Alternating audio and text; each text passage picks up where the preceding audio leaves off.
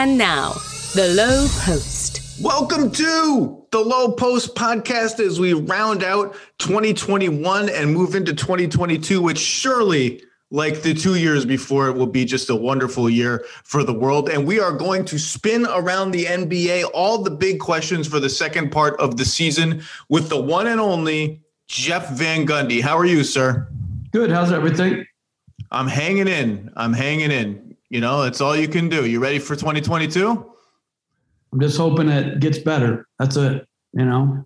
That would be nice. All right. Are you ready to play? I have 10 big questions. We're not going to get to 10, but are you ready to play 10 big questions for the rest of the NBA season with Jeff Van Gundy? You are Jeff Van Gundy, so if you're not ready to play, we can't play. The game has your name in it. I think I can answer. You know, people won't agree, but I'll answer whatever you got. Okay. Question number one. Are the Los Angeles Lakers 17-19, tied now in the loss column for 10th in the Western Conference, which is time. Also, if you're a glass half full guy, and really, I think both of us could stand to be more glass half full guys in 2022, Coach. They're very close to 5th in the West. That's a glass half full. They're only a couple games out of 5th in the West. Fall from ahead loss to Ja Morant, the absolutely electrifying Ja Morant, and the Memphis Grizzlies last night. They've had one of the easiest schedules in the NBA, heavy on home games, which means, according to my sophisticated math, they have one of the hardest schedules left in the NBA, heavy on road games. Coach, the question is, are they done as title contenders? Is it time to just scratch them off as well? If they figure it out, if they're healthy, they're still Jay. Is it time to just end it? They're done. It's over. We move on to next season. Well, I don't know if you would say they were done. I never thought they were one of the best teams with the roster that they had. I think, obviously, Anthony Davis comes back and James plays at the level he's playing at. You know, they're going to be a formidable playoff team. Now, does that mean they could win 4 series? No, absolutely. I don't see that. I just don't think – they'd have to make major upgrades. Kendrick Nunn would have to be a huge upgrade, which I think he can be, actually. I think they have too many guys in roles that are too big for where they are in their careers. And I think the depth that they rid themselves up has really hurt them. And so, yeah, I just don't think they're in the top 3 in the West. I'd have a hard time seeing them being able to win a playoff series, let alone 4. It really is amazing to look back, and they won the championship in the bubble. Now, they had to, contort their team a little bit along the way, stop playing their centers when they really felt threatened. But what they had was a lot of at least 3-and-D-ish guys around LeBron and AD. You can quibble with how good of a shooter Caruso was back then. Rondo shot out of his mind in the bubble and so effectively became that kind of player. KCP, Danny Green, Kyle Kuzma, they all kind of fit the bill, particularly as Kuzma gets better and better. And they just, over time, decided to replace those guys with people who are not 3-and-D guys, who are either 3 and no D, D and no 3, no 3, no D, and whatever you classify Russell Westbrook as. It's really incredible that that's the sort of decision. And I don't think it was one larger decision, but it was a bunch of small decisions that all aimed in that direction. You can point the finger at Pelinka. I think that's fair. You can point the finger at LeBron because he is sort of co-GM of this team. I think that's fair. But can I give you some reasons for hope and be glass half full guys for a second? Certainly. Reason for hope number one, they're plus 10 per 100 possessions. That's very good. With Russ and AD and LeBron, so the 3 guys who are going to be on the floor when it matters, unless you think Russ shouldn't be on the floor when it matters, which is an interesting discussion. And no center. Those are the lineups that if they're going to win, that's how they're going to win. They've only played 195 minutes in those groups so that you can take it or leave it. The second reason for hope is, and I keep saying this, and it keeps being true, and it keeps being insane to me, they have no lineup, Coach, that has played more than 53 minutes the entire season. None. Every team has at least one lineup that's played that many minutes, and usually 2, 3, 4, 5 lineups. That lineup for the Lakers has appeared. I don't even know who's in it. I don't even care anymore. It's appeared in 7 total games. So there is a universe in which they get healthy, they play the right lineups. They're already staggering Russ and LeBron about as much as they can, and they get a little roster continuity. Maybe they're a good team that nobody wants to play, but I can't get any further than that until we see it, until we see LeBron and AD play at top 10 levels, particularly for AD, for an extended period of time, which we haven't seen. And even LeBron, he's rolling right now, took 14 threes last night out of his 25 shots. I wonder how many games in his career he's taken more threes than twos. It can't be that many. Do any of those reasons for hope persuade you to pour a little more water or beer in the glass that's half full? Well, I think Davis coming back and playing better, obviously. I think, his numbers look fine, I guess, but I don't think he or anybody around the Lakers would think that he's played well enough for them to be, what they hope to be. But if they can get up to 4 or 5 in the Western Conference, could they beat Memphis in a playoff series? Absolutely. Could you see them beating one of the top 3 teams in a playoff series? I have a hard time believing that. Even as great as James is, even the possibility of how great Davis is. I just think they just have too many guys. They're picking guys up off the street and they start or play huge minutes. And it's just, I don't think it speaks to anything other than the guys they were betting on. They're just playing in too big of roles for them. And so if you get in the playoffs or even in the second half of the season where you say they're playing a lot more challenging schedule, like how is that going to work unless James and Davis are great every night? I wonder what you will think of what I'm about to say. I keep hearing, Perk keeps saying this on TV. Perk and I fight a lot about the Lakers. He keeps saying, well, it's inexcusable for the Lakers to lose all these games because even with AD out, they still have 2 superstars. They still have 2 true blue superstars, 2 top 75 all-time guys, according to the latest, iteration of that in LeBron and Russ. And I think it's just time to call a spade a spade. Russ is not a superstar, whatever your definition of a superstar is. And when I hear that word, what I hear is could make an all NBA team this year kind of player. Russ just isn't that player anymore. Defensively, he's a disaster. You saw it on the Patty Mills 3 to clinch the Nets game, which you were at, sort of crystallized that for people who may not watch Lakers defense film or whatever all the time. He can't shoot jump shots, although he shot okay from 3 this year, like semi-permissible, shooting 58% at the basket, bonked that dunk. You saw it right up close against the Nets, blew a wide open layup in crunch time last night, and just isn't bringing and people pay attention to the turnovers, and I think he's second in the league in turnovers behind Harden. It's not just the turnovers, it's the misses at the rim that are effectively turnovers because he falls over and it's a 5-on-4 jailbreak the other way. That's like 5 more turnovers. And then to me, and to his credit, he's doing less of this year. Every time he dribbles up and takes a long 2 with more than 15 on the shot clock, I almost consider that a turnover. If LeBron is on the floor or if AD is on the floor, I almost consider it's like he's turning the ball over 12 times a game. And Russ has accomplished more in his career than I would in 10 lifetimes. So please take this with the proper level of whatever that it's intended. I just think it's time to retire this idea that the Lakers without Anthony Davis have 2 quote unquote superstars, unless your definition of superstar is just about fame and historical accomplishments. Russ is just not that guy anymore. He's fine. He can do good things. He has good games. He puts up numbers. He's just not that guy to me. Is that fair or is that unfair? Well, I think labels are always confining, right? So, under that premise, Carmelo Anthony would be that as well, right? Because he's a top 75 player. And Dwight Howard, although he wasn't, he's a Hall of Fame player. So a lot of it is like where people are in their careers. Age matters. And, really LeBron James is defying a lot of what age for him. But like you mentioned before, much more a jump shooter than an attacker, now. And so, this whole, like, you're not what you are for the entirety of your NBA career. You have, these aging excellent players, right? Like aging excellent players.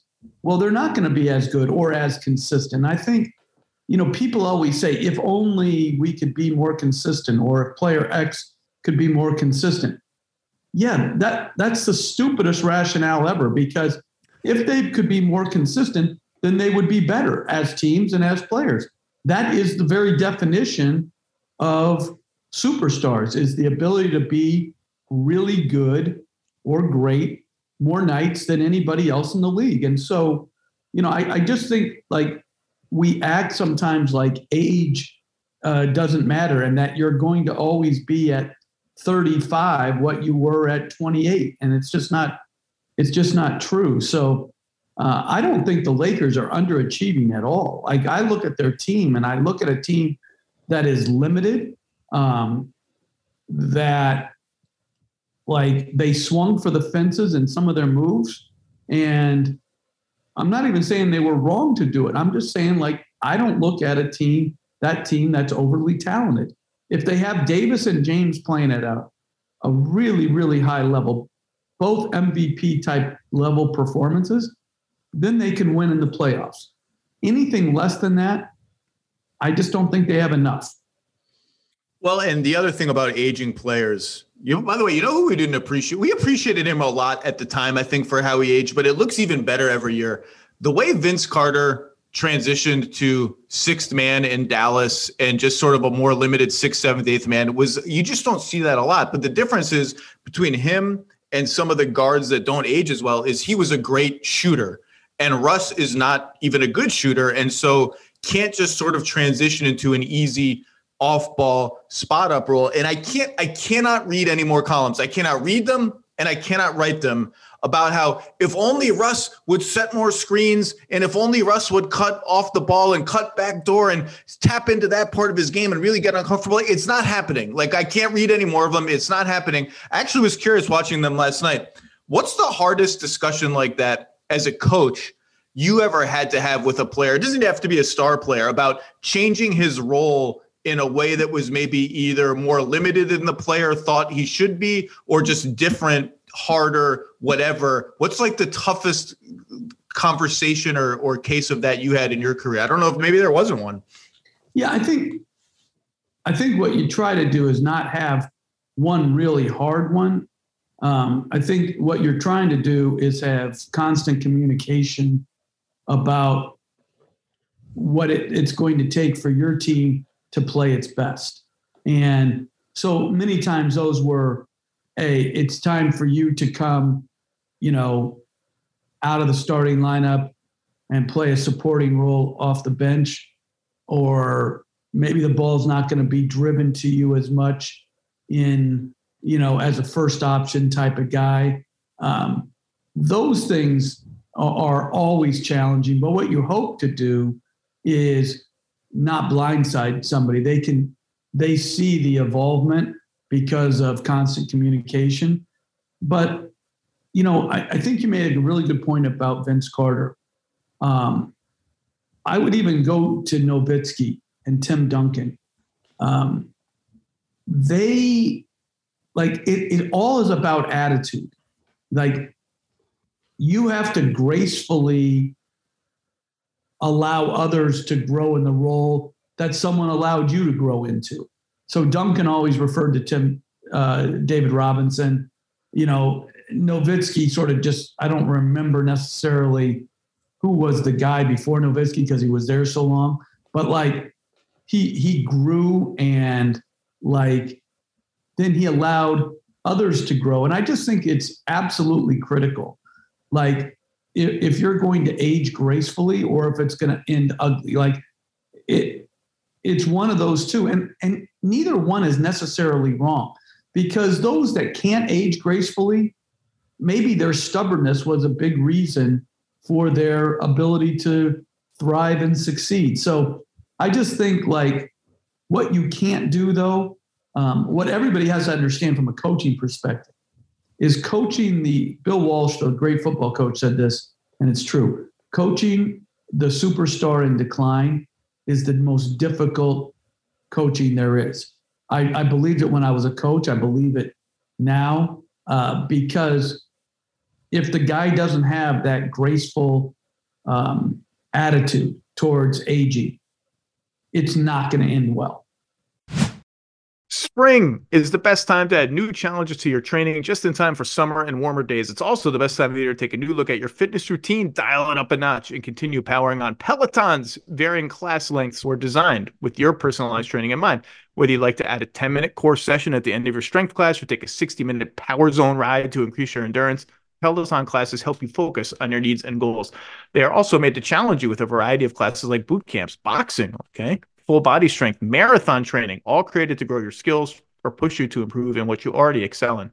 Peloton's expert coaches and nonstop vibes, #vibes, will push you to new levels of strength and endurance, keeping you on your toes while giving you the professional coaching you need.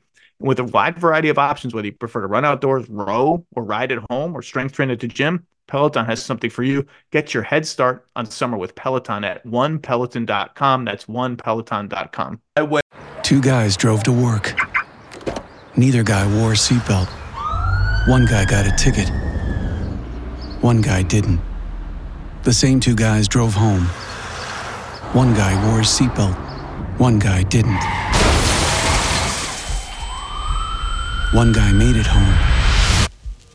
The guy not wearing his seatbelt didn't. Don't risk it. Click it or ticket.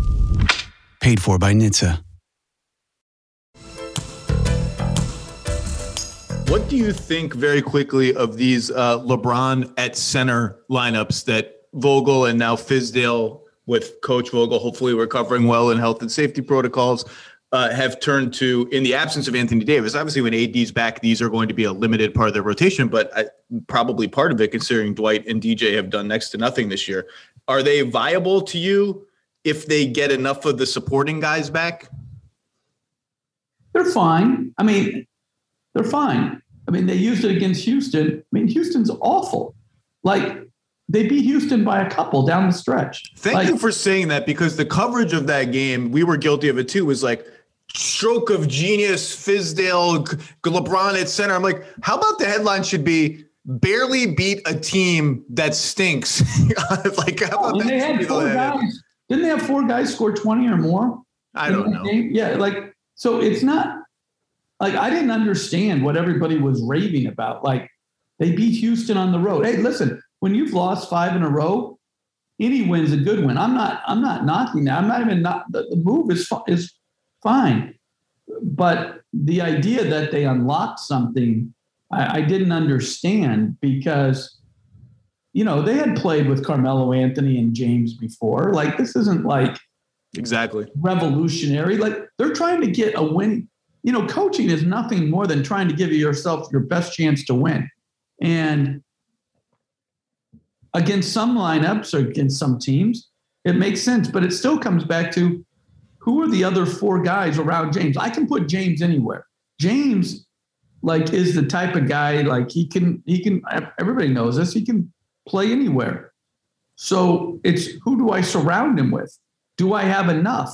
Because he'll bring out the best in most guys, you know? And I think what's scary to me is this the best that he can bring out of them? Like, is this their best? And it just keeps coming back to me to Anthony Davis. Anthony Davis is their chance. Like, he comes back off of this injury and they're in whatever place they're in, and he's able to have recharged, refocused, re-energized, and plays at a top 10 level in the NBA. If he can do that, then they're really dangerous. LeBron at center, they are +3 in 116 minutes. And you saw it last night, to your point. those lineups are either so bad on defense that they just have no hope. Like if Carmelo Anthony and Malik Monk and Russell Westbrook are out there, you're just praying. That's all you're doing. That's just prayer. That's basketball prayer. I pray we hit enough threes and they miss enough dunks and threes because they're going to hunt Melo every single possession. It was interesting to see Morant hunt Russ late in the game last night. And then they went defense and they would have Stanley Johnson and THT out there. Stanley Johnson just already like top 5 most essential Laker all of a sudden. And the Grizzlies said, okay, well, those guys can't shoot. We're going to play our big guys just like normal. And we're going to bet that our size is you don't have the speed and shooting to punish us for playing big versus small. And they generally won that bet. I guess the non-big lineups, no AD, no center without LeBron. So I guess Melo's at center. Russ is the key to those. Are minus 27 in 44 minutes. You can throw those ones in the trash as soon as AD comes back. And just to finish your point on Lakers coverage, I really enjoyed how the headline after Christmas was LeBron overtakes Kobe as all-time leading scorer on Christmas, as if anyone cares who the all-time leading scorer on Christmas is. And they lost the game. How about you lost at home to the Nets? The Nets had one of their 3 guys, and you still lost. But LeBron passed Kobe as the all-time leading scorer on Christmas, so all was well. Are you ready for question number 2? Yep. Is it time for the Boston Celtics at 16-19, 10th in the West, coming off a game without Jason Tatum and some others in health and safety protocols, in which they lost at home to the Clippers, who are missing lots and lots of people. Arguably their 3 best players and 4 of their top 5, and shot 4 of 42 from 3. 4 of 42. One of the 3 was made by Sam Hauser, who would not be playing normally. Is it time for the Celtics to explore breaking up Jaylen Brown and Jason Tatum?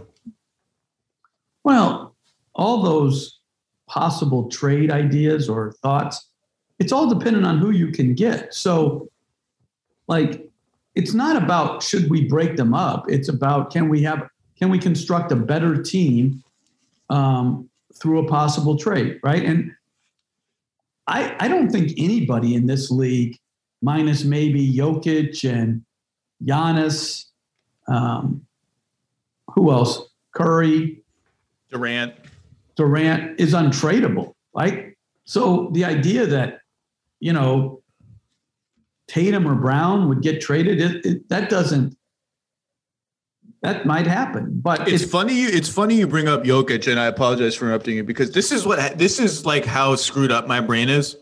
Last night, as I couldn't fall asleep, my brain went to this place, because this is how good Jokic has gotten.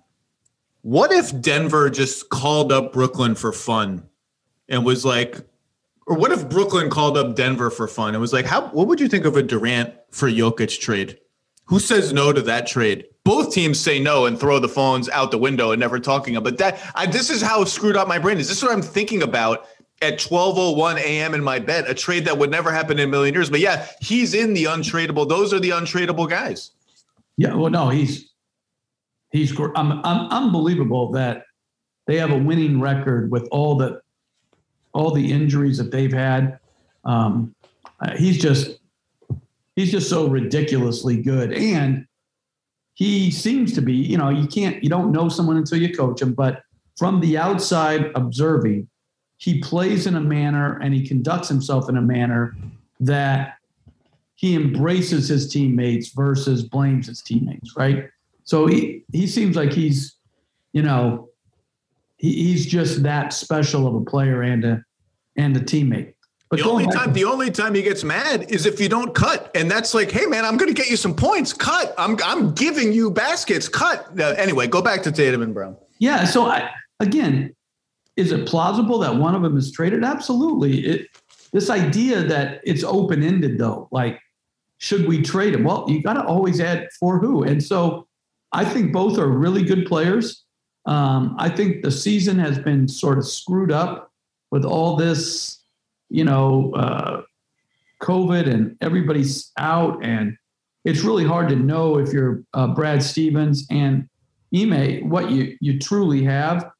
The thing that bothers me, though, I just wish they seemed like the Celtics, like they weren't fighting each other, but fighting their true opponents. Sometimes I think, that they seem to be fighting not even each other on the floor, but what they say after the game. Like Brown was sort of dismissive of Horford after the Minnesota game. I couldn't believe that, by the way. When your veteran leader, Al Horford, says something like, I don't even know what he said. Like, we got to play. It was innocuous. It was totally innocuous. Like, we got to learn about each other or how to win. He wasn't pointing the finger. And the only thing you need to do look, if it's one thing, if like Peyton Pritchard says that, if Al Horford says that, if you're Jaylen Brown, all you got to do is be innocuous. Just like you say, hey, Al's a veteran leader. Yeah, we got to do this. He said we got to look in the mirror or something, I think.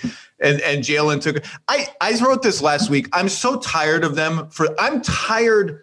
Like, I can't imagine what it's like to live as a Boston Celtic, because I'm tired of experiencing the Boston Celtics as an observer of the league. They have to lead the NBA in the last 3 years in players-only meetings, weirdly tense post-game media sessions, and games that make you think, like, in alternating games, one game of like, oh, they've got it figured out, with 3 games of like, do they know they're allowed to pass to each other? Like, what's going on? I'm just so tired of it.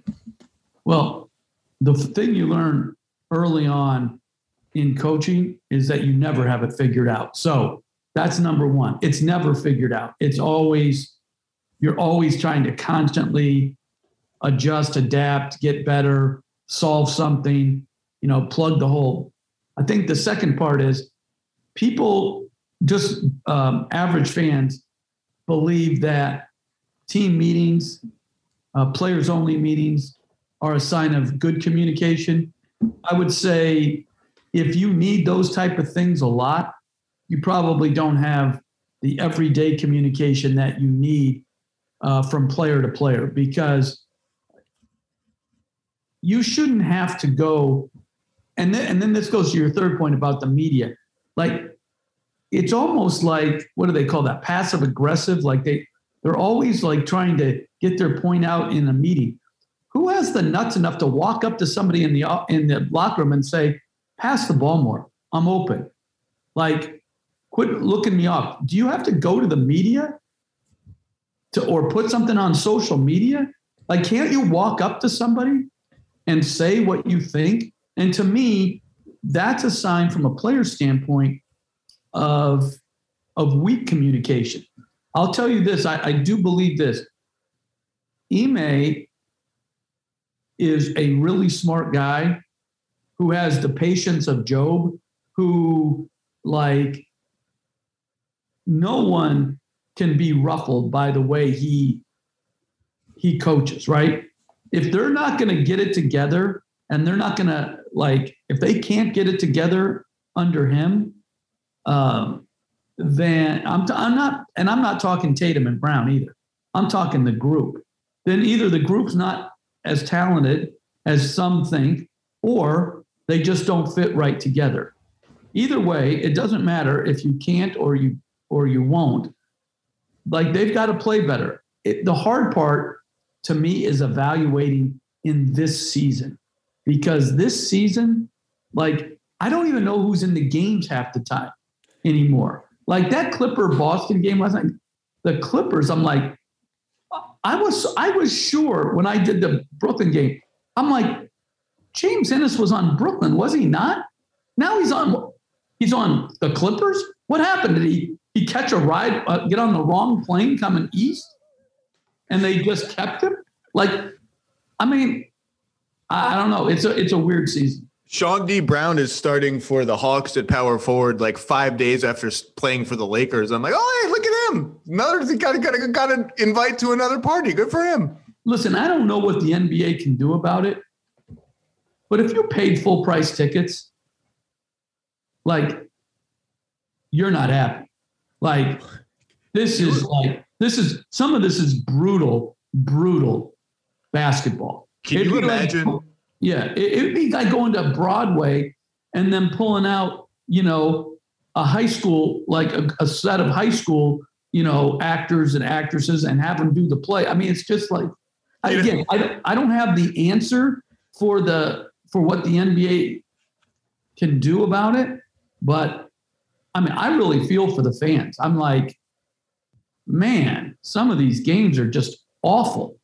I think you're seeing the answer in real time, which is shorten the quarantine periods, get through it, be happy that it's not the end of our season and it's the middle of our season so we can do it, blah, blah, blah. Boy, can you imagine, by the way, if the Knicks had lost that game to the third string Motor City Cruise, or the Motor City Drive? I don't know what the G League team did, which they needed the bench to carry them in the fourth quarter. They would have been, I would have loved to have seen the back page of the Post at the Knicks. Listen, they played an awful game. Terrible. Alex Burke was, he was great. But like what's being hidden in all of this is how does a guy go from third team all NBA? Wasn't he third team, Randall, last year? He might have been second team, actually. Okay. Let me check. Like what's happened? Like, I just don't know what's happened. Like, his shooting, did he make such a jump that this is natural regression? But I don't know. Like, I think they're in trouble. Like, I know everybody raved about, like, their backcourt bouncing back. And again, the coverage of the Knicks is somewhat like the Lakers. It's high or low. It's not very practical. I might call it hysterical. Yeah, that's a good word. I just think they're not good. Like you watch them and they're not a good team. Like they're not, anytime you're playing like, their backcourt to me is a Fournier and Kimba. They were brought in there to like jumpstart an offense. And I think it was reasonable. But defensive liabilities are really there. They really need RJ Barrett and Randall to play a lot better. Their center position, if a guy plays 5 games in a row, it's a good thing. I'm just saying, like, it's true. And so I think, the one thing I think is good is, Rose is out though now, but I think them trying to put their bench back together, it obviously was good last night, but even against the better teams in the league, the reason they won last year was not their starting lineup, but it was their bench. So putting their bench back together makes a lot of sense to me. And I think that's their hope. But man, those guys who start, they got to earn their money. They got to play better. I agree with you. Barrett's been a little lost in the tug of war between, it's not an intentional tug of war, it's just sort of a stylistic tug of war between the Randall offense and we got these guards to come in and pick and roll our offense back to life. And Barrett's sort of caught in the middle. They need him, but I don't want to talk about the Knicks. To your point about Boston, it's not just this season. Last season, COVID smashed them more than most teams. And so it almost feels like 2 seasons of what's going on here. Here's what I'll say about Jalen and Jason. I still would err on the side of let's flip around the pieces around them before I'm trading either of them. I'm not trading Tatum, period. Apologies to Jaylen Brown, who does not want to hear this. Jason Tatum is better than Jaylen Brown. Alonzo type creator who doesn't even need or want the ball would have been absolutely perfect for this team. They don't have that player really, other than maybe one of the big guys like Al Horford or Robert Williams are really good passers.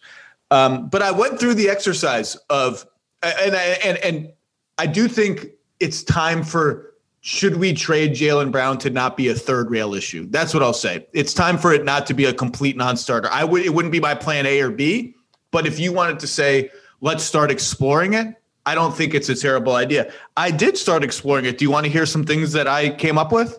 Sure, go ahead. Because you're right. The hard question is, it's easy to say, trade Jaylen Brown. It's much harder to be like, what can we actually get for Jaylen Brown? So step one, if I'm trading Jaylen Brown, probably my first thought is, what other established star could I get in something like a 1-for-1, or one of the teams has to throw in a couple of picks to keep my team where it is? Do you want to go through some names of that ilk? Sure.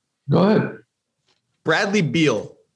I say, I don't know if I'm doing that if I'm Boston. I think that's a name you'd hear, but given age and contract, he's up for a huge extension. So I said, Dame's been the hot name. He's got 10 toes down in Portland or whatever.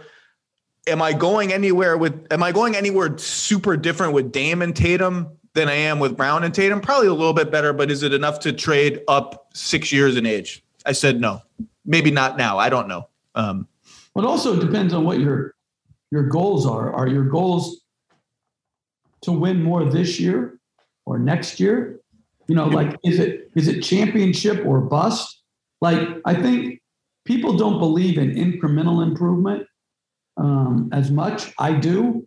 That if you can win a little bit more, place yourself in a little bit better position, and then maybe somebody else, falls to you. But those are all, and listen, those would not be easy for either side, which usually is the basis of a good trade. And I don't mean to be dismissive of them. I'm just trying to move fast. Like, right. Jaylen Brown for Damian Lillard was one of the obvious, when it looked like the Dame thing might explode, that was an obvious deal construction. And the question then was, how much would Boston have to add to Jaylen Brown? Now, Dame is starting to play better now, but he has not had that great of a season by his standards. So I don't know how. I think the adding is probably less. And I think Boston would probably say, ooh, is this really worth our while? They'd at least have a meeting about it.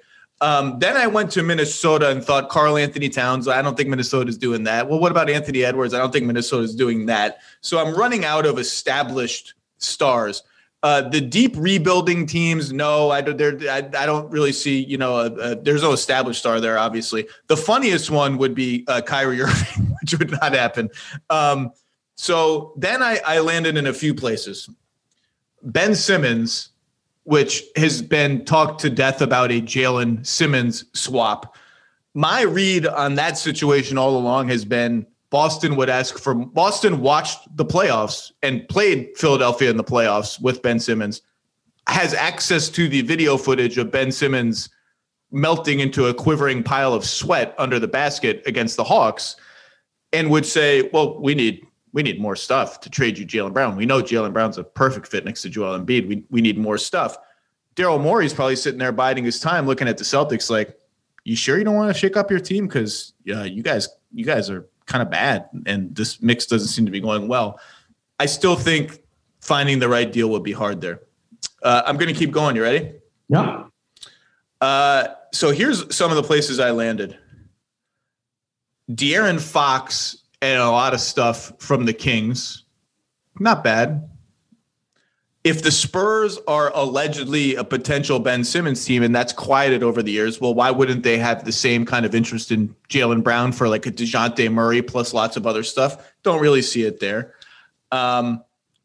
If Golden State's not doing anything, right? Like, we know Golden State is top of the league, blowing people out, but there's been this Simmons noise, which I think has been overblown with them, because when you're playing this well, Ben Simmons is the most idiosyncratic, weird piece of the star players in the NBA. I don't think you could just drop that in and say, well, we'll make it work on the fly.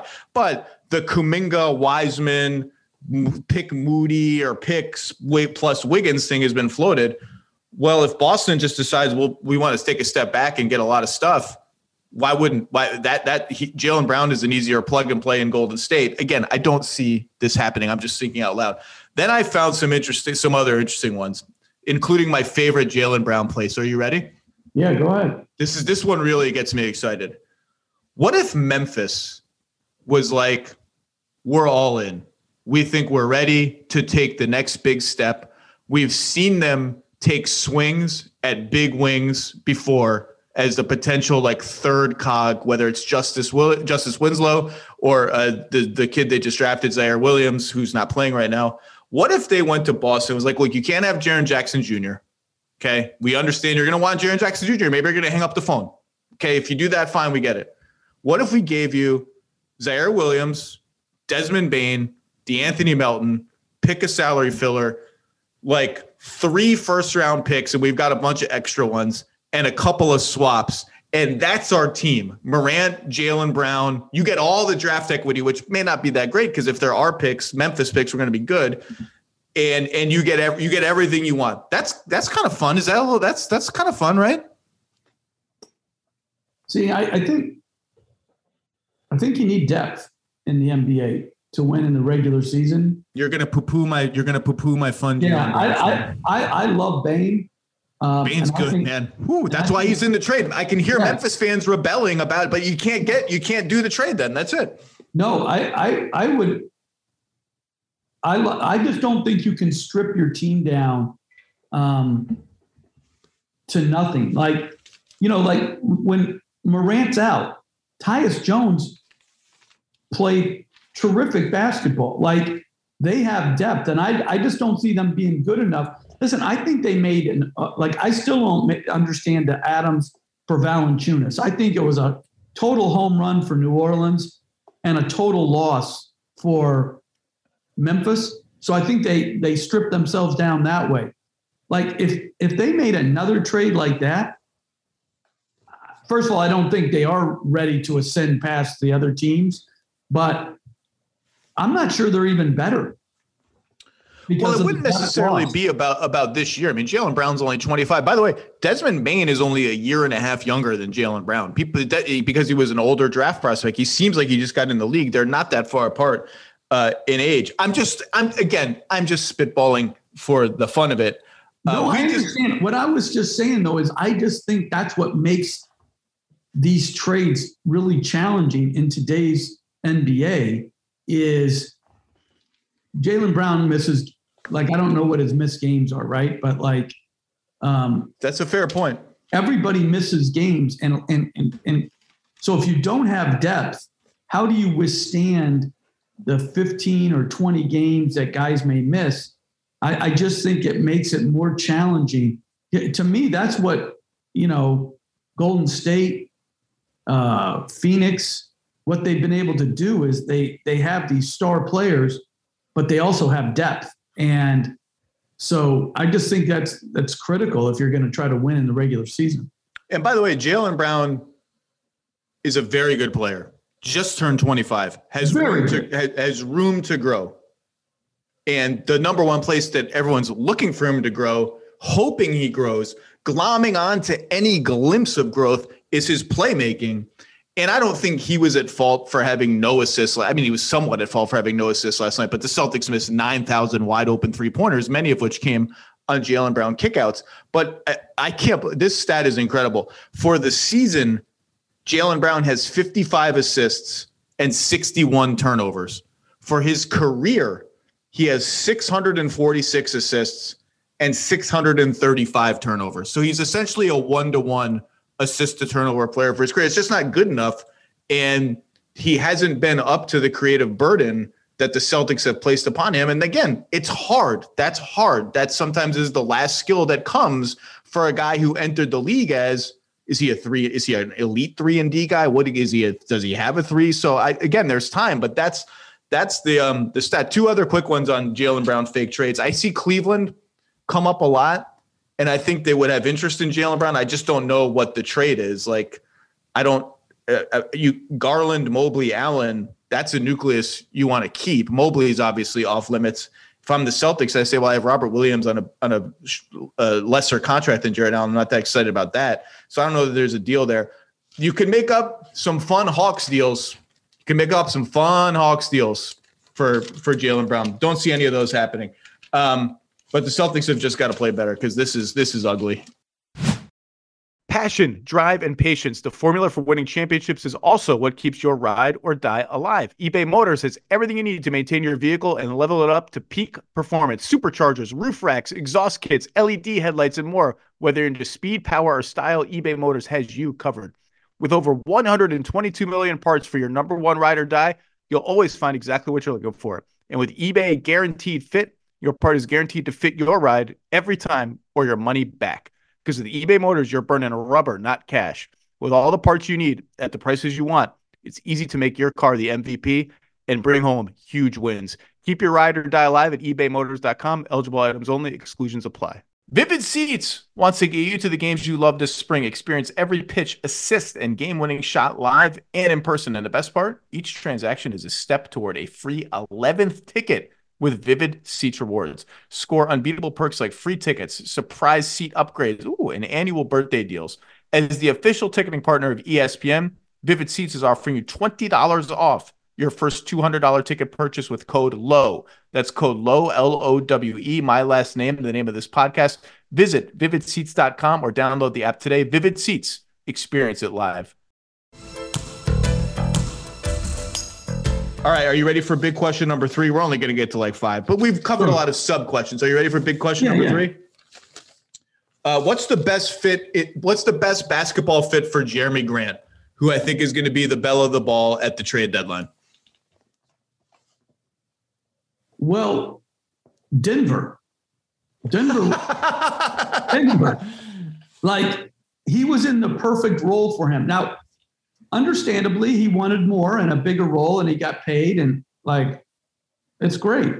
But Denver, playing with Jokic, hopefully Murray's back at some point. Like, let's get the band back together again. Like, even with Gordon there, I mean, they effectively kind of traded Jeremy Grant for Aaron Gordon in a way. Yeah, but I mean, Aaron Gordon's on a pretty reasonable contract. I think, I think that would be interesting. Could they have both of them? One coming off the bench, probably would be Grant, I would suspect, like before. I also like, and I think you mentioned it before, Chicago has a natural opening there at the 4 spot with Patrick Williams out, right? And they're good. And Green's played fine. He plays with great energy. I like their team. It's interesting building a team, right? Arturas Karnisovas was roasted for signing DeRozan, right? And it's fair.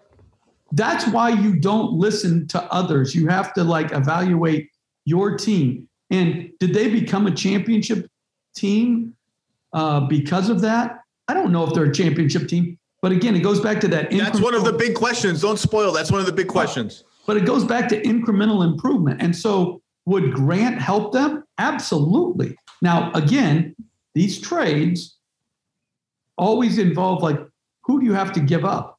But I like Denver out west, and I like Chicago in the east. Well, if Denver did sign up for Grant plus Gordon, I would be very alarmed at what that would indicate about Michael Porter Jr.'s long-term prognosis. So that one I don't see. I actually think Denver, we'll talk about Denver later. I think Denver has some interesting decisions to make about what they want to try to accomplish this season. So you nailed it on Jeremy Grant. I keep reading and hearing murmurs about how the Lakers are going to try to get Jeremy Grant with Taylor Horton-Tucker, Kendrick Nunn, and a 2028 first-round pick, which is the one they can trade.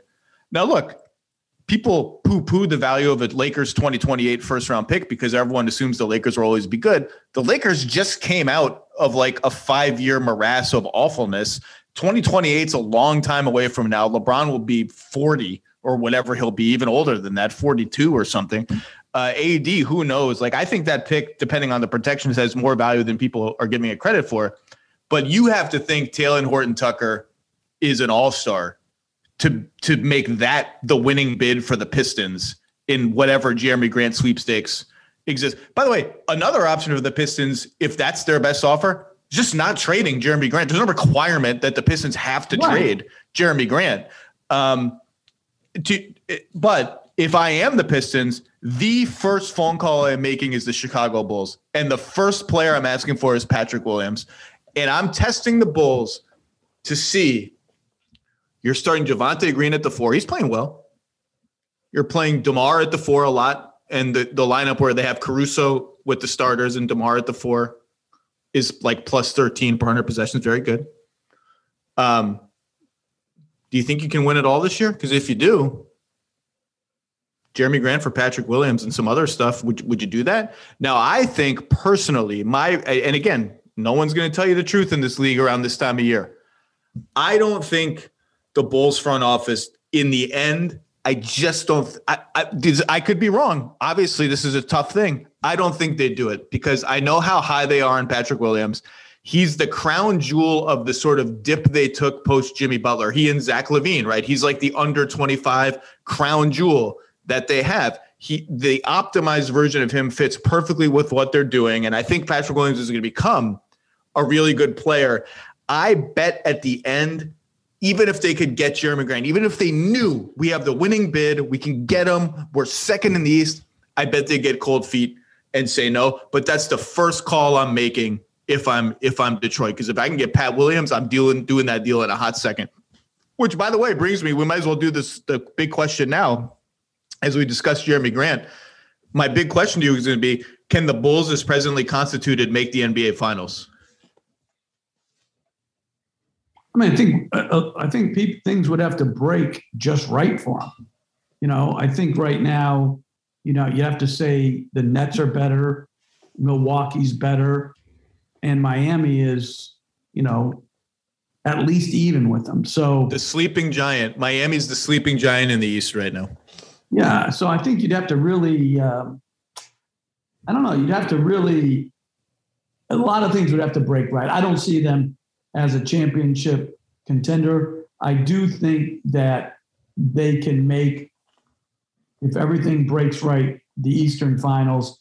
But to think that they could, get themselves all the way to the finals, that's hard for me to believe. But if you can make it to the Final Four, you can win it. I mean, then you're just one sprained ankle, away from, winning it. So this is why you have to, it can't always make sense when you go for it. Like, you're going to face criticism. If they would face criticism if they traded Patrick Williams, I'm sure, by some. Me, like, you have to think through everything. But you can overthink it too, because sometimes you just need to give yourself the best chance, because you're never going to be, a prohibitive favorite in this league if you don't have, LeBron or Durant or, those type of guys, which the Bulls don't have. I don't think I would have the guts to do it. I want to be upfront about that. I like Patrick Williams enough. I don't think I'd have the guts to do it. But here's the case you'd make internally if you were a dice roller like that. Number one, you just said it. Look at Denver.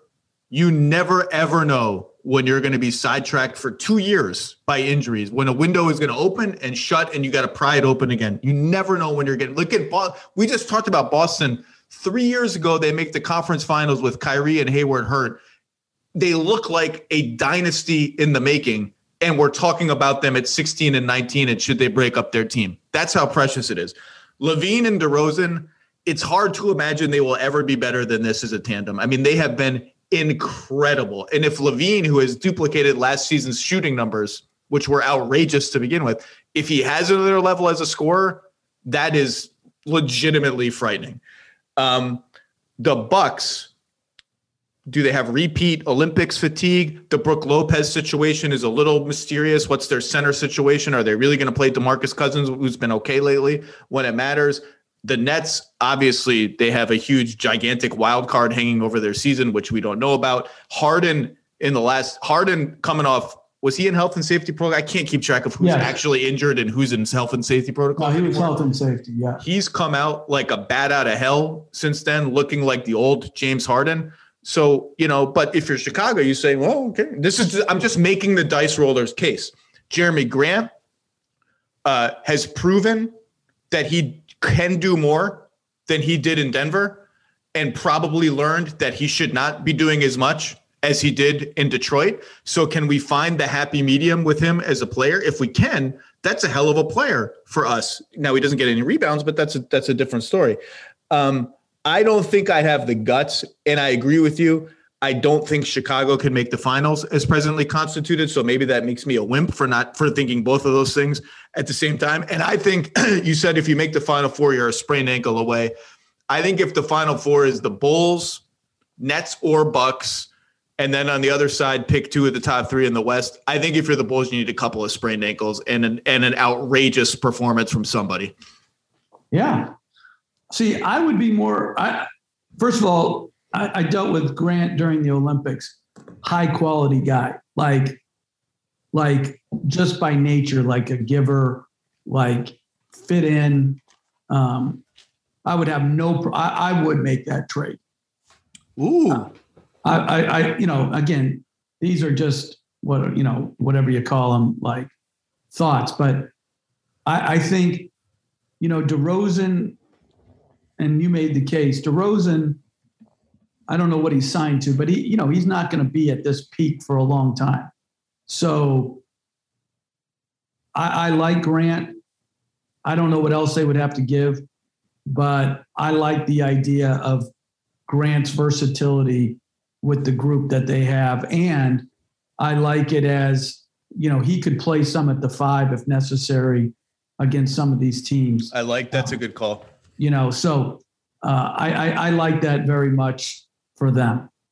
Now, the other side of it is you now are signing up to have 5 guys earning $20 million or more. In Levine's case is going to be a hell of a lot more, but you're the Bulls. You make a lot of money. Maybe you just deal with that, and Lonzo and Vooch and DeMar are around 20 to 23. They're not max deals. Who I really like on their team, by the way, is the Ayo Dosunmu. He has so much spunk for a little skinny guard. He's not that little, but for a skinny guard, he defends, he gets around screens, has blocked Trae Young a couple of times in their little mini series. And sometimes you just look at a guy and the way he plays, he's just totally unfazed as a rookie by, I'm guarding Trae Young. No, that's cool. I can do that. Oh, I got to get around. I got to switch on to this guy. All right, I'll do my best. I can do that. I love that kid. But I'm just not sure I have the Bulls are actually down to 11th in defense. They've been top 10 most of the season. They allow the most shots at the rim in the league. And they're number 2 in field goal percentage allowed to them, so it's not hurting them. I'm just keeping an eye on it. I'm keeping an eye. If that falls toward average, if that defense, and again, they've been missing Lonzo and Caruso for the last couple weeks off and on, they've been the most important defensive players on that team. Maybe that's all it is. I'm just keeping an eye on it. And you know what? As I'm going through it, though, maybe it's not crazy for the Lakers to think we'd have a puncher's chance at Jeremy Grant, because I'm looking at the other teams. I'm like, who else is coming in? I want, like, if I'm the Suns, I'm giving you Saric, Jalen Smith, and a first-round pick. The Lakers offer might be better than that. The Suns can't trade a second first-round pick unless Oklahoma City, they owe Oklahoma City a pick, unless Oklahoma City agrees to lift the protections on that pick. By the way, Oklahoma City, nobody will get more excited than Sam Presti if a GM called up and said, hey, we need you to lift the protections on this pick. What is it going to take? Oh, baby, get me a second rounder, baby. Let's do it. The Knicks might look around at a Jeremy Grant. Boston could throw a couple picks their way. The other package I'm looking at is Utah with Joe Ingles' expiring contract, a first-round pick, and I think Jared Butler, who they just drafted, looms as an interesting trade chip, because I think Utah will at least, particularly with Danny Ainge there, will at least look around at going all in, because if you're, I mean, they've gone like mostly in with the Conley trade and other stuff, but they are good. But that top, they're not just good, they are great. But that top 3 in the West is crazy, crazy good. Yeah, it is. And I think you have to be on the lookout to improve yourself. I mean, why wouldn't you? People like it, and this is a constant thing. Like, you got to constantly be looking how you can get better. I don't care where you are. You could be Detroit, who, is obviously at the bottom right now, or you're at the top in Golden State. Like, if you're Golden State, you're going to look to get better. Like, does that mean you can actually do it or pull it off? No, but you can't rest and think, well, we just keep going like as is and we'll be fine. If you're Utah, you've been knocking on the door. Like, great regular seasons, some disappointing, playoff losses like to Denver a couple years ago in the bubble, right? So you've got to figure out like Ingles, it would be a hard guy as a secondary ball handler to lose. But, this is what, they have to try to decide, like, just how they can do it. Like, how can they get better to give themselves a better chance? And I still think if I'm them, I'm looking around like, man, we may need one more reliable perimeter defender to really do this. I think they do. I think they have to. Like that's a weakness. Like, Bogdanovich and Royce O'Neal is like, he does a good job, right? But like, can Ingles move well enough? Donovan Mitchell's size. Like you can't say everything's about Gobert. Oh yeah, but we got Rudy, right? I just think they're really good. I think it's also interesting too, like with Utah, like I don't know who shoots the most threes, not just raw numbers, but percentage of shots as threes, but I would suspect it's Utah. And it's Utah. It is Utah, right? So does that give you a better chance to pull off an upset in the playoffs if you had to try to beat, Utah? I mean, you beat Phoenix or Golden State because you shoot that many, or does it give you, if you have a bad couple nights, an ability to be upset, more? I'm fascinated by the shot selection in our league. You talked about Russell Westbrook's pull-up twos. I think the number of guys who shoot the dribble-up three, some of them are ridiculous shots, and maybe analytically they say, hey, it is a fine look. I know shot selection and defensive help, right? Those two things. They're the biggest chemistry destroyers that there is. And so what may be an analytically acceptable shot for the scientists in the boardroom can absolutely tear a team apart. And I'm just so interested in how the shot selection evolves. Or if somebody says, like Cleveland did going big, like, you know what, everybody's playing like this. Maybe we'll do it different. I don't know. I'm just interested. I'm so depressed about the Rubio injury, by the way. He was playing great, not shooting great, but playing great. They're like plus a gazillion with Rubio and Garland. They have the best point differential in the East. We're talking about all these other teams in the East. Cleveland's got the best point differential. I think they would have had a chance to win a playoff round. And that sounds like, oh, wow, a playoff round. But when your consensus top four in the East is Milwaukee, Brooklyn, now Chicago has to be in that group, in Miami, yeah, winning a round is hard. And I think they would have had a chance at it. To your point on Utah, I think their offense is borderline slump proof now because they've diversified it to the point that they're second in free throw rate, top 5 offensive rebounding, and they get out in transition a fair bit, and they're just a great shooting team. But it is interesting. Can we do some rapid fire fill in the blanks to round it out? Jeff Van Gundy's NBA championship favorite as of today is blank. Brooklyn. I go Milwaukee just because Brooklyn was my preseason pick, but I gotta see it. But they're the right answer. They're the best team if they are fully formed. The best team in the Western Conference is Golden State. Agreed. I think they're the best team. They're getting Clay back. They would have been my pick. Yeah, but I'm going to just say this idea that they're getting Clay back. Right? They're getting something back. We don't know what Clay it is. Exactly. And I think we'd all be making a mistake to put too much pressure on him to be Klay Thompson. That we know. These injuries are serious. You don't take 2 years off of competition and come all the way back. How much does him coming back diminish Poole? I think Poole he's a tremendous player now. I didn't see it coming, but man, has he gotten so much better. So I think we have to be, this idea that we're just adding and if Klay Thompson comes back and we just add him, there's not going to be any subtraction. I think you could be making a mistake there. Well, I think if your Clay thing is he going to do more for us than the combination of all these guys that are seventh guys, but play our style really well, right? Like Clay plays our style pretty well. He's played it for 10 years. Yeah, great. He's a very good player. Come on. Is he going to give us more in this theoretically diminished state than Otto Porter, Bielitsa, Toscano Anderson, GP2? I love GP2, by the way. I think that is sort of step one. If he can hit that baseline, and I suspect he will.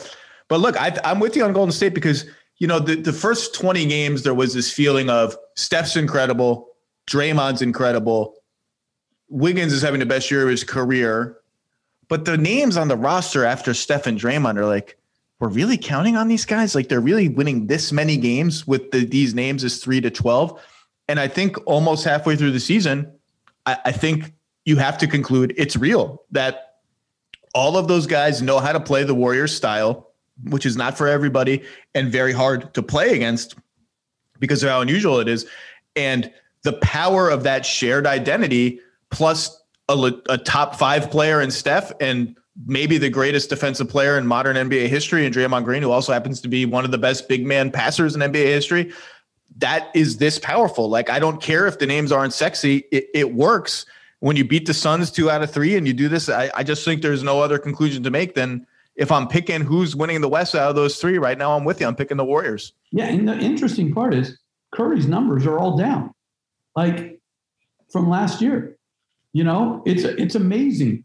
He's having a much worse statistical year shooting the ball wise, and they're a lot better. And that's what people, they don't want to acknowledge. Like, it's like, what did he average? 32 last year, and he's at, I think, 27 this year.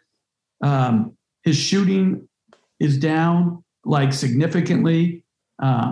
He's under 40% from 3, coach. Yeah, 39.7. No. Sound the alarm. No, but it's a lot. It's down. Like he's down to 50% on 2s, which is the bigger drop for him. He's an incredible 2-point shooter. Right. So how are they have this massive injury, right? To Thompson, Curry not shooting as well, right? And they're dominant. Like that, like to me, it speaks again back to the depth issue. Like they have a lot of these guys. Toscano Anderson, he may not play, then he starts the other night. Bielitsa goes from, how's he going to play? He's our backup 5. Wiseman not being there, I think no one wants to talk about it because it's like this taboo. They keep at it, say when he gets back, like, are we even sure he's going to be in the rotation when he comes back, right? And are they as good if they do put him in? Like, these are all like legit questions. Or are they better with Bielitsa and Otto Porter, those guys, right? I mean, these are hard decisions for Steve Kerr, for Bob Myers. Like, these are challenges. You're asking the right questions about Wiseman. That's all I'll say. I assume nothing. Next big question, fill in the blank. Can the Nets win the championship with Kyrie Irving as a part-time player? Yes. Okay. But my question would be, would you want home court advantage, or would you want like the 7th game at home without Kyrie, or would you rather play the 7th game at home or on the road with Kyrie? Honestly, I felt my breakfast coming up my esophagus as you asked this question, because I can't entertain it. It's so ridiculous that we're having this. Are we going to throw the last 5 games of the season to get like the 2nd seed, or whatever? I can't. No, but it's and you know what? It's real. I know it's real. No, but what's still like mind-boggling to me is, as much as I believe in the vaccinations and all this, that home players can't play in New York, but unvaccinated road players can. Like, what? Like, that makes no sense to me. Like, well, this also whole idea makes no sense to me. Makes no sense. And this reminds me of, we were talking off air before this. I've been talking to the Coaches Association for the last couple of weeks because I was discussing 2 weeks ago with the league office saying, I feel for all these coaches and I understand why they don't want to wear masks. You see Alvin Gentry now wearing a mask during games. It's hard to coach in a mask. They've been told they don't have to wear a mask.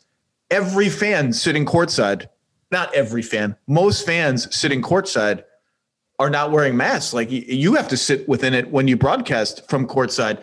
And I was telling these people in the league, I was like, I'm worried these coaches are going to get sick. And now a lot of the coaches are getting sick. And thank God, no one appears to have gotten really sick. But it reminds of speaking of things that make no sense. We take all these precautions, rightfully so. And then it's like, let's walk into an arena with, X thousand of fans, X percentage of which are not wearing masks. Well, being there, like, again, we know the reason why fans are there. It's business, it's money, right? But health-wise, it makes no sense, right? I mean, for them or for the people that they surround, but money trumps, as it always does. The best basketball fit for Ben Simmons is Philadelphia. Ooh, I love that's not even on my chart, Coach. Make the case for me. I love it. Well, there's no guesswork. It works. It's worked before. It can work again. I don't know what's gone on. Like, I don't know what what's hampering or what's preventing Simmons from wanting to play there. If there's other things that we don't know about, but I think it's like a no-brainer. You need a five who can shoot so that he can be this push-it point guard, be like down in the dunker, pick and roll player. Like, you don't find guys like Embiid around. The other one to me would be Denver because of Jokic's great ability, right? It would give them a push in transition. So, but I say it's Philly. And again, I don't know what goes on behind the scenes or what. I don't even know if Simmons is getting paid now or if he's just punting, right now his money.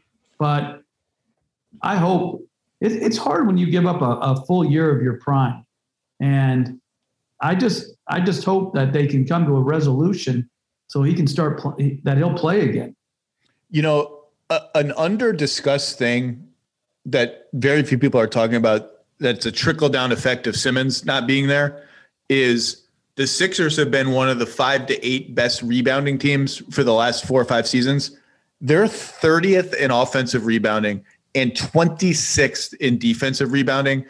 And a lot of that is Simmons because Embiid and Drummond are rebounding at the same numbers as Embiid and Howard did last year. They've just given and Simmons is a good rebounder, a really good rebounder on both ends. You mentioned the dunker spot. You luck into 2 offensive rebounds a game sitting down there. All his shot attempts come at the rim, which are the most frequently rebounded by the offense types of shots. And other than that, they've given all his minutes to guys who can't rebound. And they're now maybe them and Charlotte are the 2 worst rebounding. Imagine having Joel Embiid and being the worst rebounding team in the NBA. That's what's going on. They're tiny. I mean, they're tiny. Like their guards are small.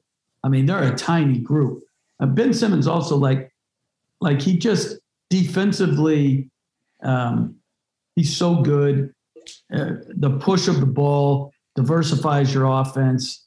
It's just really unfortunate. I think Philly's the best fit. I like Denver for him. And I think, what would Denver be willing to do, if anything? Maybe they don't believe in him. I don't know. But anyway, there are not a lot of easy fits. But I think what's been lost in all of this is how good Ben Simmons is. And, the one series, the one play, they're in a 7th game at home to go to the conference finals. Even if Ben Simmons passes that up, like that layup up, and they win the game, are we still talking about we knew his career was over in Philly when he passed that up? Absolutely not. Absolutely not. Depends on the next round, because I think we would be talking about did he make 1 basket in the 4th quarter of that series, the entire series? I think we'd still be talking about it. I don't know. It would depend on how he played against Milwaukee. Denver, my assumption on Denver is they're just in a holding pattern given all these injuries. If I'm the Cavs and I want to keep the good vibes going, I'm calling them about Monty Morris just to see if Denver will try to split the baby a little bit and maybe get some draft assets for Monty Morris and Jeff Green and just say, okay, this year is a lost year for us. On the other hand, Jokic is so good, he's going to keep us in the playoff race by himself if need be. I'd also expect the Cavs to call Boston about Dennis Schroeder, but that's neither here nor there. My Simmons answer, because I answer all my own questions, I gave up and just said Sacramento. And because I think the Philly bridge has been burned, and then they burned the embers of the bridge and just burned everything in sight. Portland, I like the idea with Damian Lillard. Portland stinks, and I don't know what's going on with the Damian Lillard situation, but if they just stink, again, I don't know. I'm not inside there. I'm nervous about making a deal that is built around the idea of Damian Lillard being here forever, but I do like the fit. So I just shrugged my shoulders and said Sacramento because Sacramento's bad. They're bad again. They can't stop anybody. They're now within spitting distance of the 10th seed. It just feels like it's just my gut that I don't think their team is going to look the same after the trade deadline as it does now. That was my pick, but I like that you went Philadelphia, Coach. Yeah, I don't believe the bridge is burned. I don't. If he came back tomorrow, he would be booed at home. Let's say he's booed and he plays well. He'll be booed the next game. Are we saying in 2 weeks they'd still be booing him if they win 6 in a row and he's playing great? I don't believe it. I think it would be fine. I think fans are passionate, particularly Philly fans or East Coast fans, but they're also highly forgiving. And so I just think like nothing's beyond the realm. And I don't think he should. Well, I'll say this too. I think since he's the one that has to live with it, I think he has to be the one to really think through, like, what is he trying to get out of this? And let's just say he went to Sacramento. Is he sure that's a better situation for him than Philly? Like, I mean, that's an historically inept franchise ever since, they let Rick Adelman go, right? So would he be better off? Like, I would say he'd be better off biting the bullet. He's in a great basketball town. He has got a great coach, an unbelievable president in Daryl Morey, who's proven that he'll do anything he can to put together the best roster to try to win. He's got Joel Embiid, who, again, a little bit passive-aggressive at times with him. How about just going to each other and vowing that we will only communicate with each other? We won't communicate through coaches, through other people, through the media. And then let's see where it goes. So I don't believe it's burned. It has to be burned. I mean, again, Ben Simmons is choosing right now to not play there and I guess not get paid. But the grass is greener. When you're old like me, you understand that, there are problems everywhere in every organization. I made the case 3 months ago that if he walked in and gave a press conference, said, hey, I realize I let the team down. I've been going through a lot of mental struggles about my shooting, my free throw shooting. It's going to be a long struggle for me, but I'm going to come out of it. I'm going to try my best. I'm going to come play. The fans would forgive him. I just think so much time has passed since then. I'm skeptical. And by the way, I don't even know if Sacramento has the goods to get Ben Simmons. I don't know what Philly would want. I agree. But I'm just saying, like, you pick your spot, whatever the spot is. It's not nirvana. And again, anybody that underperforms, that's highly paid, and it's his game that's always going to be scrutinized more than non-scoring, really good player. Or not even non-scoring, but non-range shooting, right?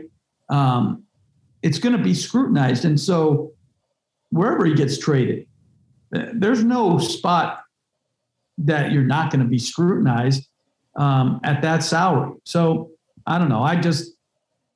I'm hopeful still that he'll walk in, he'll say, I'm not giving my money back anymore. Like you said, give a press conference. I made this decision. I thought it was best for me. Over the last couple months, I've come to the conclusion that I want to be a Sixer.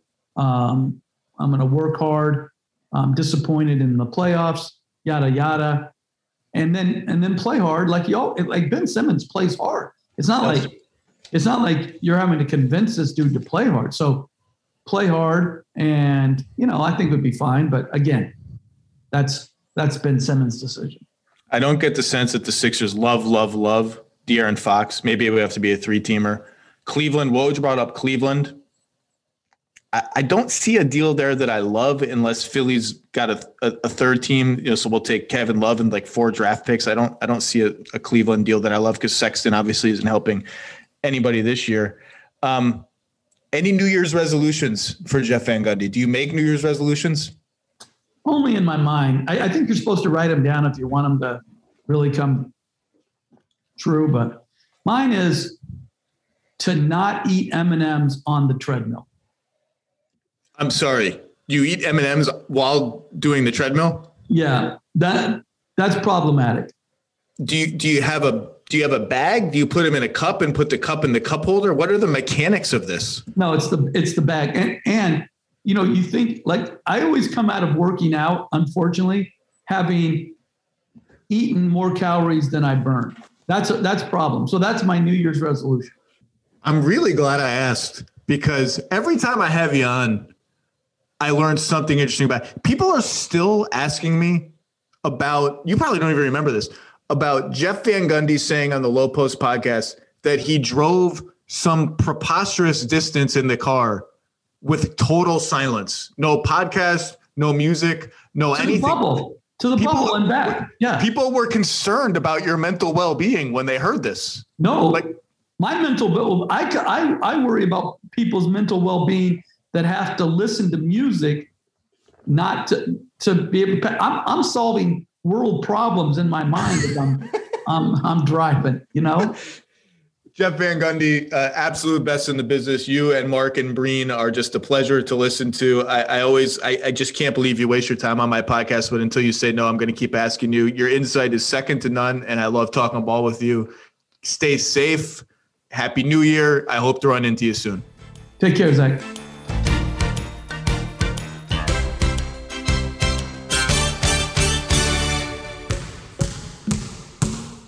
And now, 2 pigeons bemoaning the fact you can stream DirecTV satellite-free. You see this? A family watching baseball on DirecTV with no satellite dish in sight. Let's heckle them. You call that changing the channel? Choke up on the remote, buddy. I hope getting all these games on DirecTV makes up for your mother not pre-chewing your sunflower seeds. DirecTV has the most MLB games. Call 1-800-DirecTV. Claim based on total games carried on sports networks. Sports availability varies by zip code and requires choice package. Terms and restrictions apply.